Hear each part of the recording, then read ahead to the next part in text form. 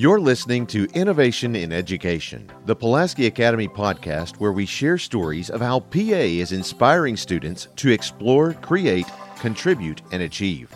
Now, here are your hosts, Greg Ledbetter and Matt Pulley. Thank you for being here, and this is Greg Ledbetter with the Halftime Show. We are going to talk about topics that aren't related to athletics and are about the school. And tonight we have Christina Carroll, who is our STEM teacher, and we're excited about talking about our STEAM and STEM program. Welcome, Christina. Thank you. Thank you for having me. Well, you are very welcome. Well, tell us a little bit about the STEM program, how it got started, and your role in that. Okay, so 8 years ago, we decided, Ms. Brewster and Ms. Fitton, who was also there at the time, decided that we needed a STEM program, and so they asked me to do it. And so at that time, it was for kindergarten through fourth grade. And the National Science Standards had just changed, and so they had come out with some new standards, and we felt like that was a really good time to reevaluate what we were doing in science curriculum in the lower school and then for kindergarten as well, and just, put a whole fresh new spin on it and have a whole new curriculum that we created here. We chose not to purchase a curriculum. We wanted something that was going to be unique and special to PA, and so that's how it started. I should have started off. Tell us exactly what STEM means. A lot of people may not know that. Yes, so STEM stands for science, technology, engineering, and math. So the science curriculum that we do all areas of science every year. So all the first graders get an earth science, a life science, and a physical science unit every year, as does all the other grade levels. And then we also incorporate a computer science unit every year into that curriculum. Yes.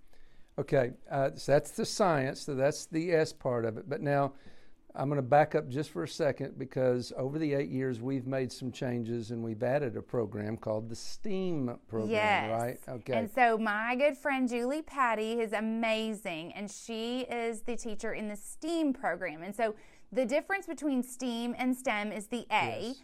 And so the A is art.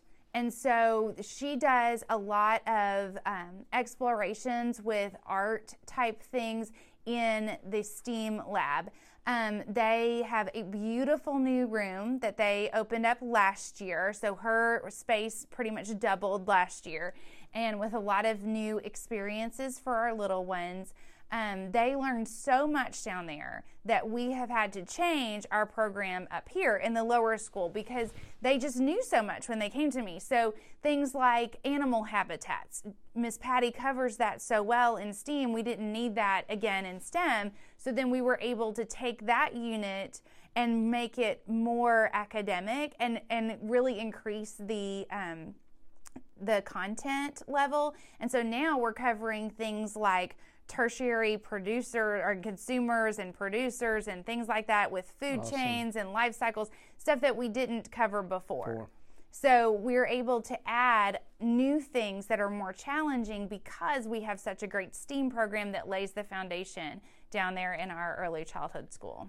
So the way it operates now is STEAM is for our 2.5-year-olds through kindergarten. Yes, sir. And then our STEM program starts in the first grade and goes through the fourth grade. Yes. And in the STEM program, which is what we're talking about, and we're going to go to the content of that in just a minute, but what's the time frame which the kids spend with you? Okay, so I spend about an hour with first and second about once a week. And then third and fourth, there is a lot more content to cover, and the standards are a lot more meaty, and so I see them twice a week. For an hour each time, yeah. An hour each time, that's awesome. And so it is, because we really do need that time for all of the hands-on exploration. So we want to incorporate the nonfiction, which is important, and the vocabulary, but then we also want science to really come alive for our kids. And the way that we do that is through lots of hands-on experiences. And so if we teach just the vocabulary in isolation, then they really don't have that application that they need to really understand what those words mean. And so the hands-on part of the science is essential for them to have a deep understanding of pretty difficult science concepts. I mean, nobody probably would have tried to teach third graders about series and parallel circuits, but we do that by giving them the light bulbs and conductive Play-Doh, and all of that makes it easy for them to learn about it and play with it, but also learn things that we wouldn't have tried to teach kids 10 years ago, in the elementary school age. And so by giving them those hands-on experiences, we really can increase that deeper understanding of these basic science concepts. That is so awesome. Do you take adults in your class? I think I would be ready for that. We do actually, when it's not COVID, we do have a lot of parents and grandparents and, a lot of dads who really like to volunteer in the STEM lab because it is a lot of things that they're interested in. And we've had, parents that were doctors or engineers come in and help me with the classes because Absolutely. they're the subject matter expert too.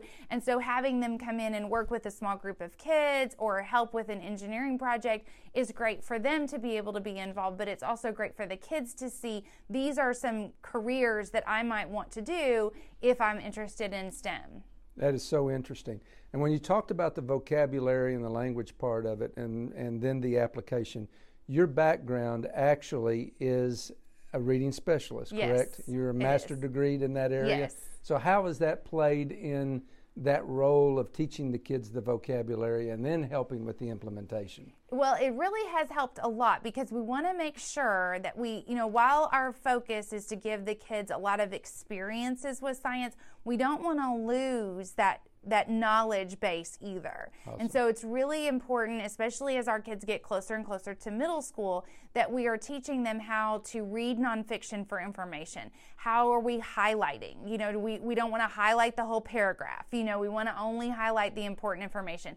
How can we look at the questions that we have to answer and help guide Yes. where we look for the answers in the text? And so teaching them those kinds of study skill type things, how to read nonfiction, how to look for the important information, how to then write like a scientist. We spend a lot of time on that at Yes. all of our grade levels. How do I articulate what we did in STEM? How do I use those words like I made a hypothesis or use the other vocabulary in our writing? So if in first grade, we're talking about simple machines, we're also talking about forces.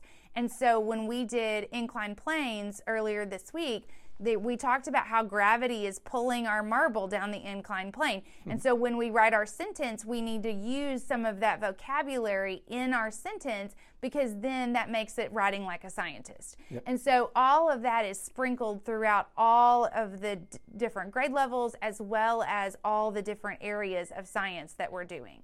That fits right into our language arts program for Yes. the elementary programs as well, which is so strong.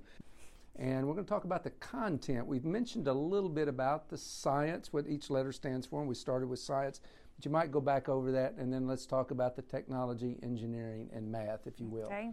So our science curriculum is created here, so it's completely unique to PA. It has evolved, as we talked about a little bit earlier. So as the kids learn more and more, and as science changes, because scientists are making new discoveries all the time, so I try and keep up on very current on that.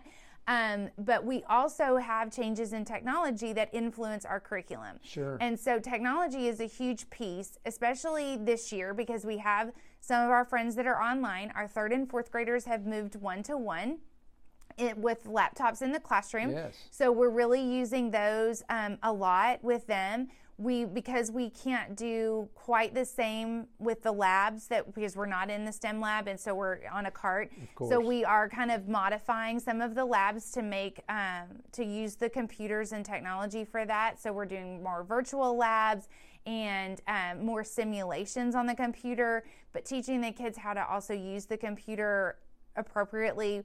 In our computer science unit that we do with first through fourth grade, we do everything from programming to video game development as well as an online safety course. So the FBI has a great safety course that we do when we do our computer science unit that gives us the language to be able to start talking to our kids about how to be safe online. So since so many of our kids are online and they're online a lot, we want to make sure that we're starting that dialogue early. And so we start talking with them about that in second grade. That's great.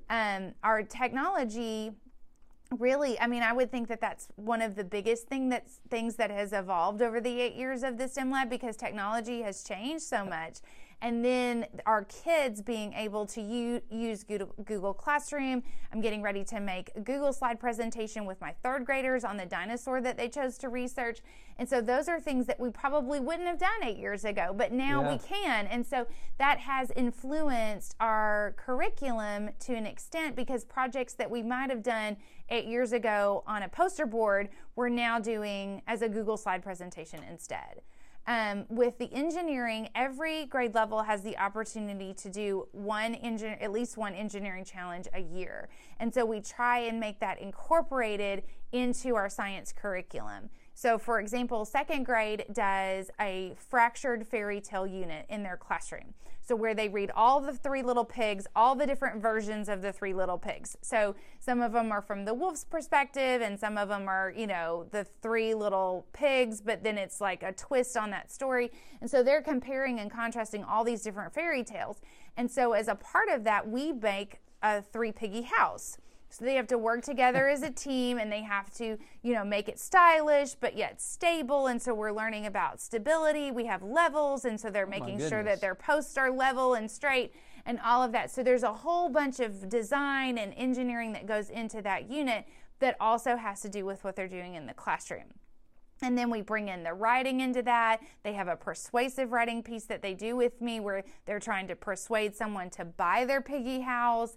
And then the big bad wolf comes at the end and tries to blow it down. Everybody's very nervous that day. But it's really, really cute. And so that's one example of one of the engineering challenges that we do. But every group gets to have their own engineering challenge. And then in fourth grade, everybody gets really excited when we make the big paper roller coasters. They're about 5.5 feet tall. And they use paper. They make them all out of paper. I do not make them for them. They make all the pieces. And then they have to, because that is part of an energy unit. And so we're learning about kinetic and potential energy in that unit. And so they have to balance that energy with the paper pieces to make sure that the marble has enough energy to get through the system, but not so much energy that the marble pops out. Right. And so, that there's a lot of problem solving in that. It kind of goes along with our other, some of our other philosophies at PA about that growth mindset.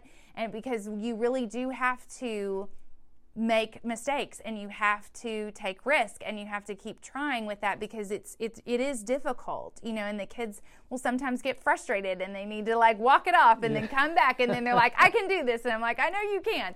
And so, because there's not one right answer, so there's lots of possibilities. So when there's not one right answer, sometimes that can be kind of frustrating. But I've noticed over the years of doing STEM that our kids are getting even better at that. They're not as anxious about being wrong or taking a risk, because this is a place where we want them to do that. That's how we learn down here. We want to take risks. We want to be wrong, because scientists are wrong all the time. So by doing engineering challenges and labs that allow for that exploration and discovery, then there's a lot more learning that takes place there. If they know all the right answers before they ever start, then you've missed all the learning. Right, that's right. It's a process. So when we do a lab and they don't know what's going to happen, and they're like, whoa, that excitement, they're so excited to see what's going to happen in the next lab.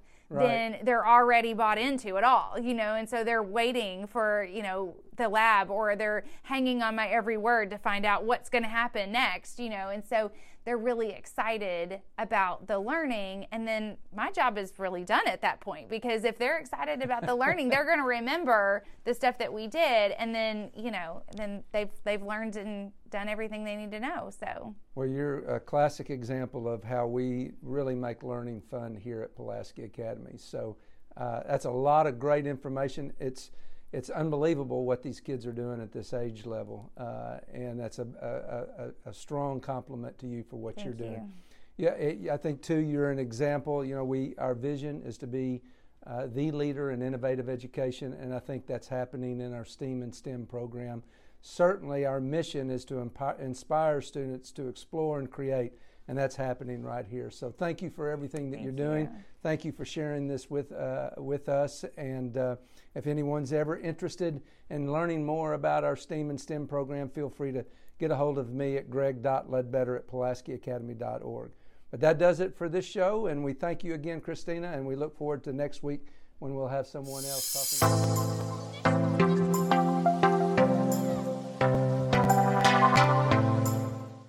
You've been listening to Innovation in Education, the Pulaski Academy podcast, where we share stories of how PA is inspiring students to explore, create, contribute, and achieve, with your hosts, Greg Ledbetter and Matt Pulley.